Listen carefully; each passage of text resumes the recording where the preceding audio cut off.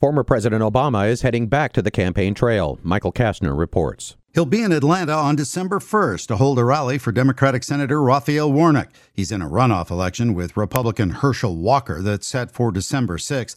Democrats are looking to hold that seat, which would give them 51 and reduce the need for Vice President Harris to break ties in the Senate. President Biden says he had no advanced knowledge of the appointment of a special counsel to investigate various probes involving former President Trump. He made the claim to reporters after pardoning turkeys at the White House. Attorney General Merrick Garland last week named Jack Smith as special counsel.